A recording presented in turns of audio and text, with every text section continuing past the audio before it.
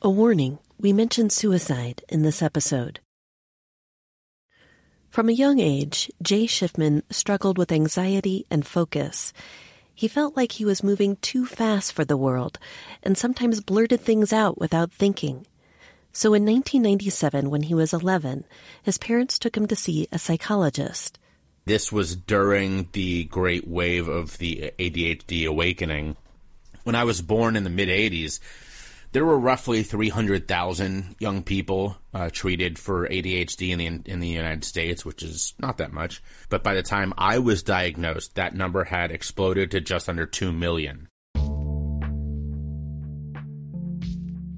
Attention deficit hyperactivity disorder is defined as a chronic condition including attention difficulty, hyperactivity, and impulsiveness. Over the next few years, his therapist, with the help of a psychiatrist, prescribed 5 different medications, but finally landed on Concerta. This was Jay's first ever introduction to drugs, a pivotal moment that would frame the course of his life for the following 2 decades. Jay had trouble swallowing the pills. They seemed like horse pills to him. After trying and failing for a few days, his mom took to hiding them in his bananas. Concerta is a stimulant that would help Jay sit through class, and he says it made him more considerate with his words. I had teachers who used to joke that I was one of those kids that just didn't have the connection or the filter between my head and my mouth if I thought it was coming out of my mouth. And Concerta added that filter. And I got in less trouble after I got on Concerta because I used to run my mouth all the time. Most of the time because I was this tiny little, very Jewish-looking kid.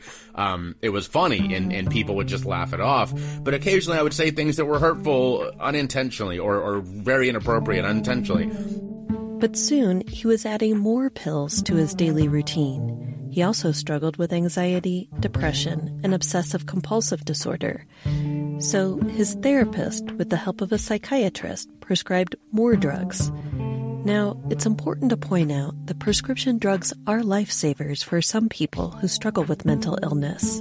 If you remember back to when you're going through puberty, how confusing and sometimes traumatic that change in our bodies and our brains can be. And you add on top of that I was struggling with these other issues. And then you add on top of that high levels of mind-altering chemicals. It's going to inflame these issues. These drugs really exacerbated some of those issues. And I began showing signs of what my therapist decided was a mood disorder. Now, to be abundantly clear, I don't have a mood disorder. I was a teenager who was struggling, and I was on pills. So, unfortunately, instead of seeing that perfect storm that my therapist had helped create, he created a new one. One that would take years to course correct. This is Two Lives. I'm Laurel Morales.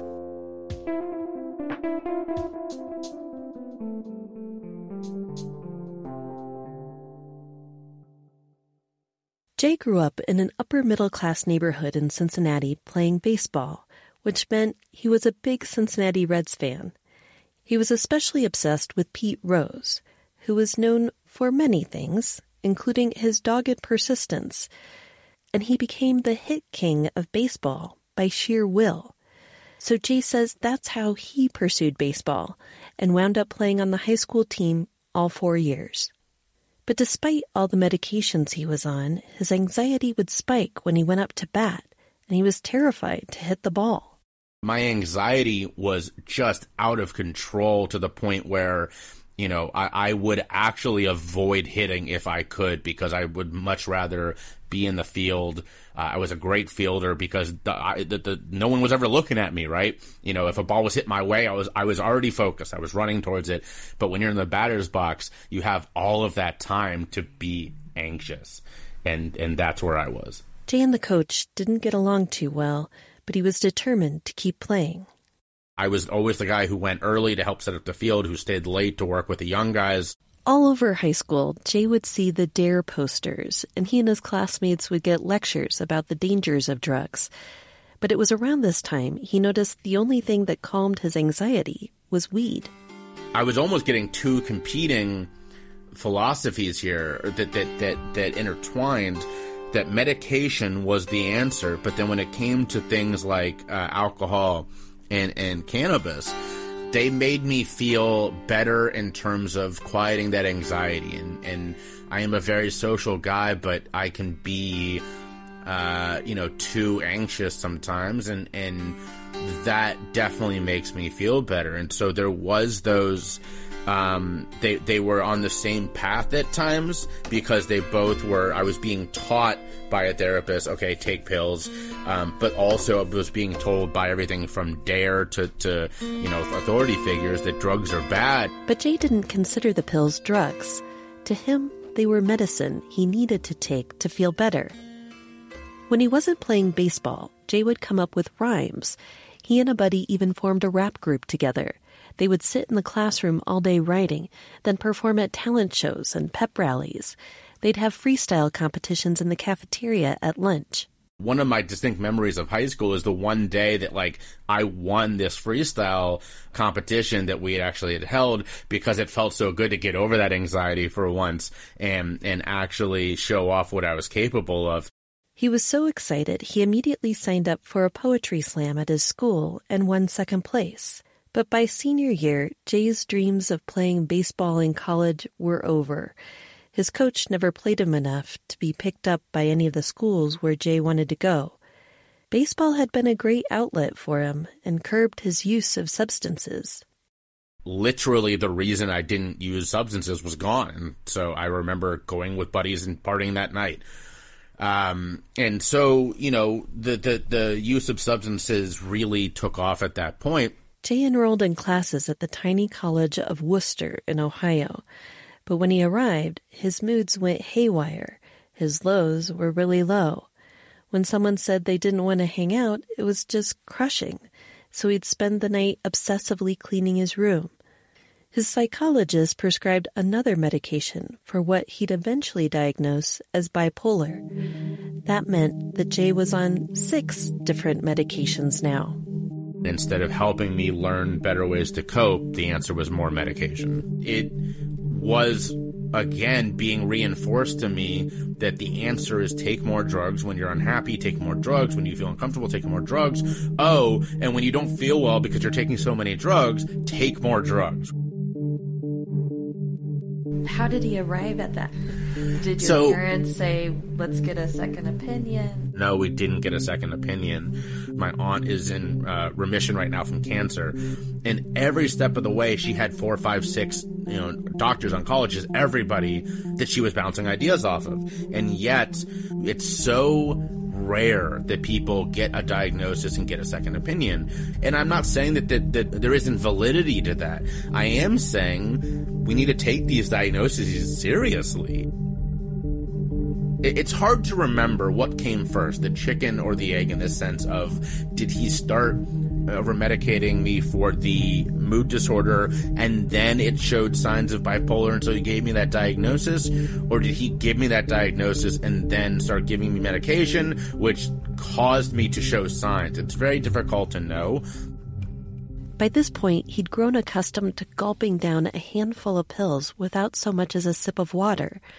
Jay says the medication he was on intensified his highs and his lows, so his depression showed up like bipolar disorder. One moment he was fun-loving Jay, hanging out with friends. The next, he'd snap and be so short with people that he couldn't stand himself. So, for instance, my depression, my struggles with depression became absolute valleys. Instead of just, me getting the doldrums and having trouble getting out, my depression episodes became serious depression. And then the bounce back became very manic. I have not been manic the way that I was on those pills since I got off them. These pills really produced these effects.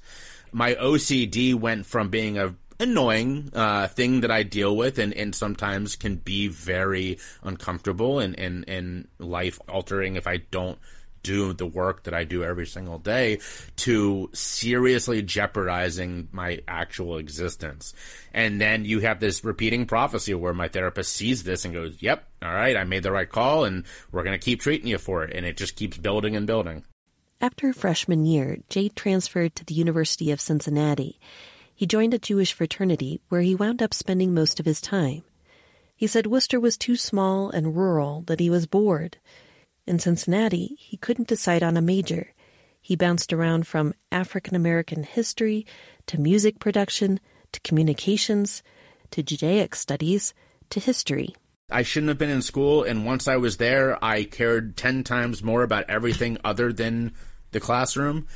On top of that, I didn't feel good. I, really only felt okay when I was high and when I was hanging out and sort of not being counted on to do anything. And so those things don't go well with fitting into a classroom. By his junior year, unmotivated and directionless, he'd failed out of college. But before that, he managed to go with his fraternity on a birthright trip to Israel. I was going through JFK, flying to Israel, and I was going through the security at JFK. And I got pulled out of line and strip searched. I had 2 bags, 2 carry-ons. One of which was, my books and my CD player. This is 2007 or so. The other bag was basically a purse-sized backpack that had Bob Marley's face on one side and a pot leaf on the other. And the only thing in it were at least 10, if not more, pill bottles. Because I was on so many medications at this time, and I was going for 2 weeks, so I had backups. The security just was like, you cannot tell us that you're not a drug dealer. I mean, come on, And, of course, I thought it was hilarious because I was like, no, they're all mine, which is not better. That's not a better answer. But that was my excuse because it was true. They were all prescribed to me. And so they looked them all up in the system and, in the DA tracking system, and they were all, clear. And we all got a kick about this. Oh, Jay got strip searched and all that kind of stuff. Jay didn't know it yet, but he was addicted to his prescription pills.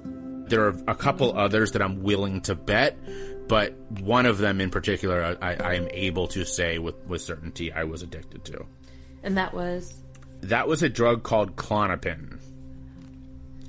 And Klonopin, for anyone who doesn't know, is a drug that was actually legalized as an anti-seizure medication, and is still used for that. However, it was found to be incredibly helpful to reduce anxiety. And that was the one that I was taking by 2008. If you've seen the show House, the way that he pops his Vicodins, that was me with handfuls of Klonopin multiple times a day. Jay says that at his peak, he was taking about 20 pills a day, which, according to most psychiatrists, is enough to kill the average person. The president of his fraternity was a close friend and allowed Jay to stay at the fraternity house for about a year. But in 2008, they kicked him out. Jay's parents decided to do something that they hoped would shake him up, force his hand into responsible adulthood. They bought him a house and put his name on the mortgage. I don't really know what they were thinking, but they thought maybe having a little bit more responsibility would help. I think they just hoped that, I would realize I had a mortgage to pay and all that kind of stuff. But that's not exactly what transpired. I had a ready-made party house. And I had tenants for the first couple months. Everything was going okay. But as I continued to sink lower and lower in 2008 and going into 2009, those tenants left. They didn't like that this house had become nothing but a party house. And I started letting anyone who really wanted to stay. At various points, there were as many as 10, 11 people living in this little 3-bedroom house. Some of them were paying rent, but most people were just partying and trading drugs. So not only did I have my now, let's say, 6 medications that I was on, I was growing shrooms under my bathroom sink and growing weed in the basement. And so because of that, I could get any drug I wanted by trading the things that I had. His family was worried about his erratic behavior. I would wake up from a nap and my mother would be standing over me, and her response would be, "You didn't answer the phone," and so I rushed over because I thought you were dead. So I really think the thing they were scared of was my mental state and that I was going to take my own life. His parents and therapists were telling him to keep up his prescription drugs, but to stop smoking weed, doing shrooms and cocaine.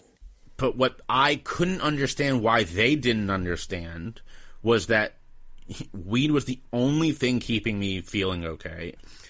I wanted to get out of my head, and taking a shroom trip was an out for me, right? The next few months of 2009 were a blur. Jay was exhausted from 5 years of battling depression and addiction.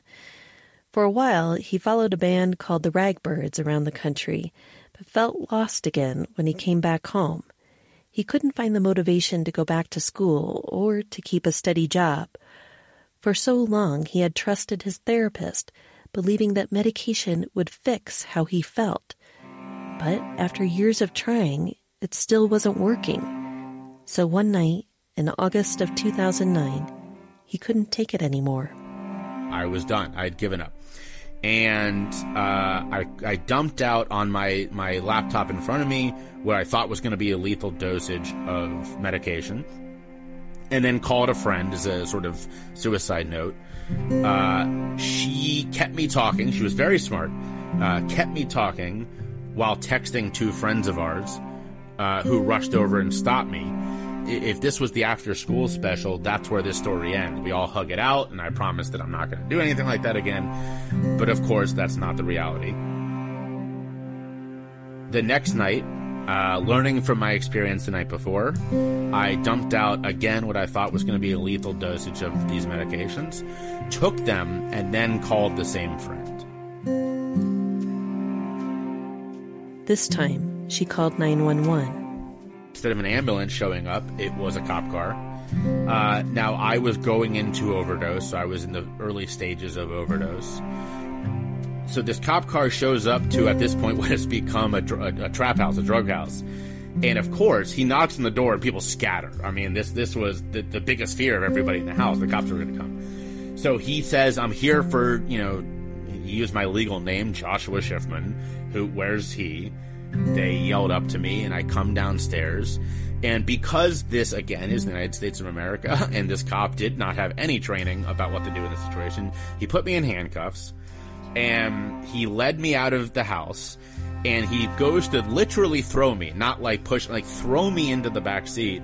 And the last thing I remember before I lose consciousness to my overdose was he missed, and he slammed my head off the upper part of his cop car. And then I crumple into the back seat and I black out.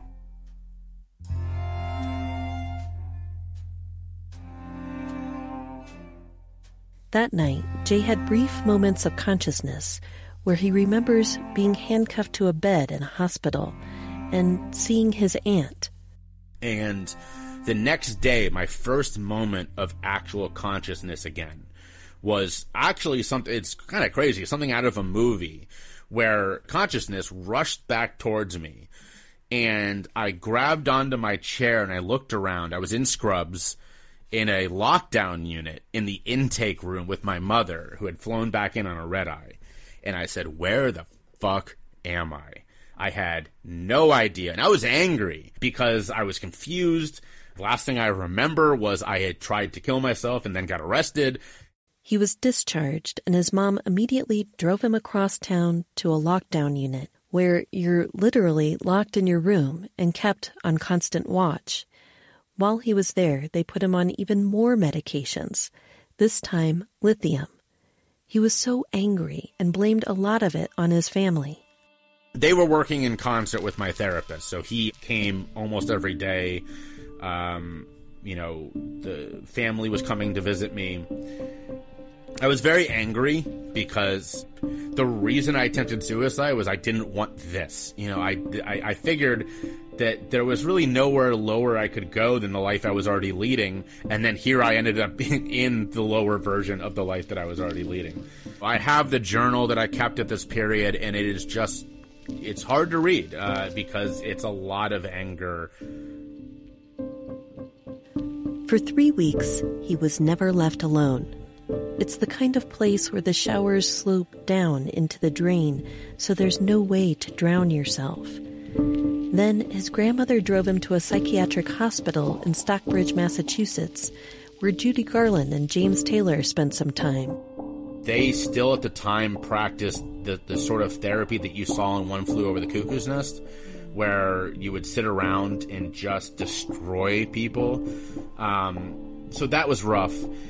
They also lost a couple of patients while I was there to suicide. And I personally stopped my closest friend there from committing suicide. Physically. I physically stopped her from committing suicide. But it's during this time, in this harrowing environment, that Jay entered the beginning of a sort of epiphany. Because he'd been diagnosed as bipolar for so many years, he was placed in group sessions with other people with bipolar disorder. But as he heard them speak about their experiences, he started to realize, wait a minute, this doesn't feel like me. I just felt such an outsider in those groups, people talking about this experience, or I feel this way, and me going, God, I don't feel that, or I've never experienced that. The psychiatrist there agreed with his assessment that he didn't have bipolar, but he wasn't willing to go against his previous therapist's position. It was also at this mental institution where Jay met people struggling with addiction, and that he could relate to. He realized his medications were doing more harm than good. After 3 months, Jay had had enough, but before they would let him leave, he had to go to one more group session. So that people could tell you why they thought you should stay. This included not just the patient, but therapist, and in this case, the head of the entire division of therapy. This woman with 50 years experience, who was downright ruthless that day about how I was throwing away my opportunity for success and healing and all that. And I credit one person in particular. There was a woman named Robin, who is sadly no longer with us. She was one of my best friends there, and she also avoided these like the plague, because she was like, this is just too traumatic, I'm not going to do this. That day she came with me, and she held my hand through the entire thing, just for emotional strength. So on December 31st, 2009, Jay checked himself out of the psychiatric hospital. His grandmother was the only one who would willingly take Jay in, so he set off for Arizona, where she lived. Jay knew he needed to get off his medications, but it would take a step-down approach. He'd need to wean himself off the medications a bit at a time. If he didn't, he could die. So he counted his meds and knew he had just enough to get him on the road trip from the East Coast to Arizona and through a step-down detox.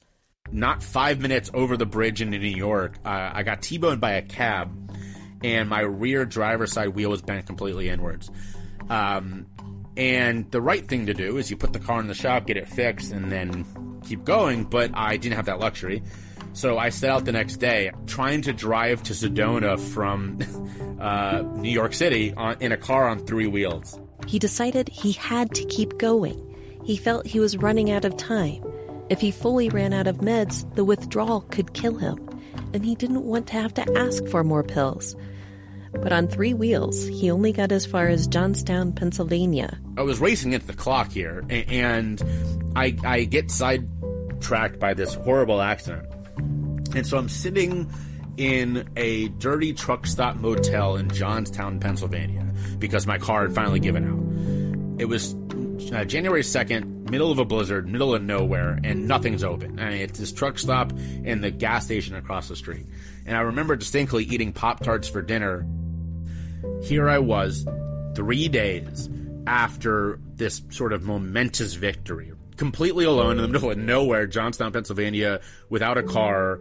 And that was when I had the moment that most people who struggle with addiction do, of my higher power moment, where I reached out and said, God, I'm so alone, I need your help. And nothing came. Nothing. Not a phone call, nothing.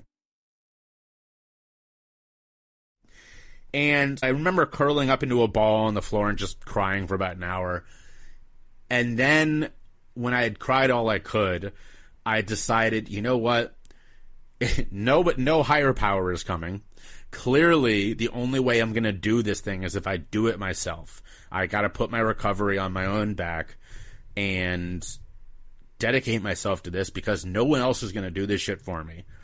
So that is what he did. He got up the next day, put his car in the shop, rented another, drove to Cincinnati, and flew the rest of the way to Arizona, where his grandmother met him and made him work under the guidance of a doctor. The Klonopin alone would have killed me, notwithstanding the other 5 I was on. There's an old joke in rehab that if you come into rehab on Klonopin and heroin, they get you off the heroin first because it's easier. Klonopin is so hard to get off of. So, of course, the therapist doing what the therapist does, when I first went to see them, she tried to convince me to stay on drugs, and I said, nope. And she went, okay, you're very committed to this. Let's get you off it safely then. Jay went through the long, painful process of getting off his meds. He spent a lot of time on the bathroom floor getting sick. He was irritable, confused, and could barely function. His grandfather tried tough love, but his grandmother was patient and cooked his favorite meals. They'd watch Ellen and walk the half-mile to the mailbox every day. Both of his grandparents just wanted him to get better, and eventually he did. For 6 months, he couldn't think beyond getting through the next day. Then he found other tools like mindfulness to stay focused and deal with his depression and OCD. And 2 years later, he got his college degree in psychology. I wanted to understand what had gone on, inside my brain and sort of in my life. And I wanted to try to get some answers, number 2, for why my therapist might have done what he did. In 2015, he was living in Cincinnati and working for the Democratic Party. On election night, a friend convinced Jay to share part of his journey with addiction in a live storytelling event. Story, so let's give it up for Jay. Jay's heart was pounding as he took to the stage. If you're sitting in this room, your struggle is not where you're going to lay your head tonight. So you're really lucky. If you're doing it right, you get to choose what your struggle is going to be. So if I can leave you with one point, let it be this. Choose your struggle.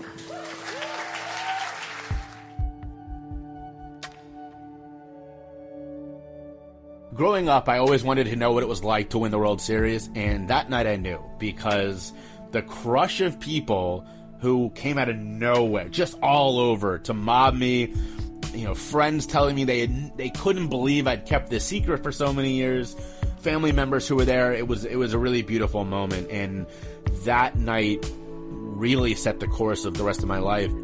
It was the acceptance afterwards, just a feeling that I haven't felt other than my wedding night, right? I mean, just this such love and acceptance from everybody around you. So that was part of it. The other part was the almost physical feeling of a weight off my shoulders. When you're walking around with this major secret that you are so scared in the back of your mind that if anyone ever hears or figures out that you'll be shunned. That's how I felt about my struggle with addiction and my mental health, was that I had made this giant mistake. And the most empowering thing that I said that night, and I still say to this day, was it took me realizing, as a guy in recovery, that when someone said the word addict to me, I pictured a stereotype. I didn't even picture me, and I lived it.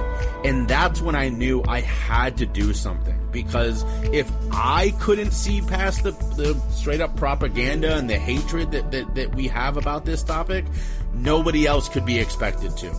After that, it really felt like a mission. Today, Jay empowers other people to share their stories on his own podcast, Choose Your Struggle. His mission is to end stigma by promoting honest and fact-based education around addiction and over-medication.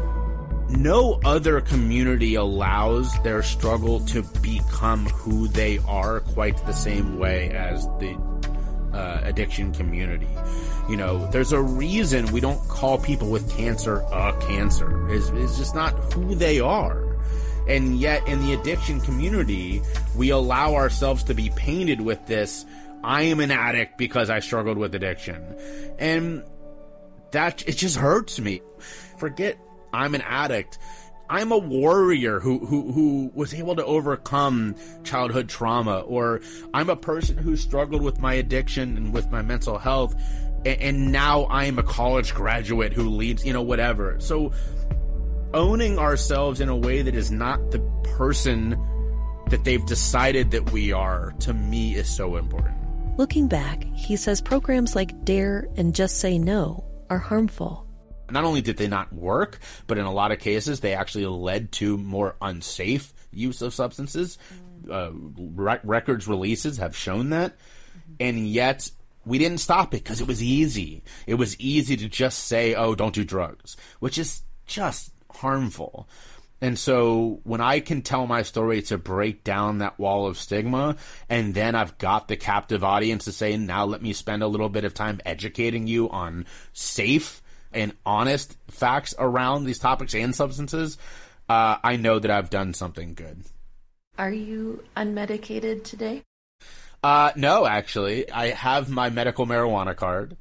My wife and I microdose, which has been a really positive to my life. And like I said before, I have a safe relationship with alcohol. While I do use these substances, I have learned how to enjoy life and to regulate my mind and to be comfortable with myself without substances. And so while they are all pieces of my life, and I truly do believe that I get a benefit from medical marijuana and microdosing, I don't. When I'm, let's say, having a fight with my wife, my answer isn't to turn to a substance the way it was 12 years ago. When I want to enjoy a night better, I will actually mindfully choose, do I think that I need some cannabis to help me be less anxious, or can I get through this event without it? And so, I have the mindful ability that I did not have. And the only part that's kind of sad to me is that I've had to learn this alone, because that's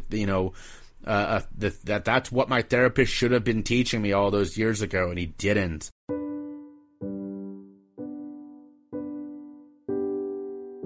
This is Two Lives. I'm Laurel Morales.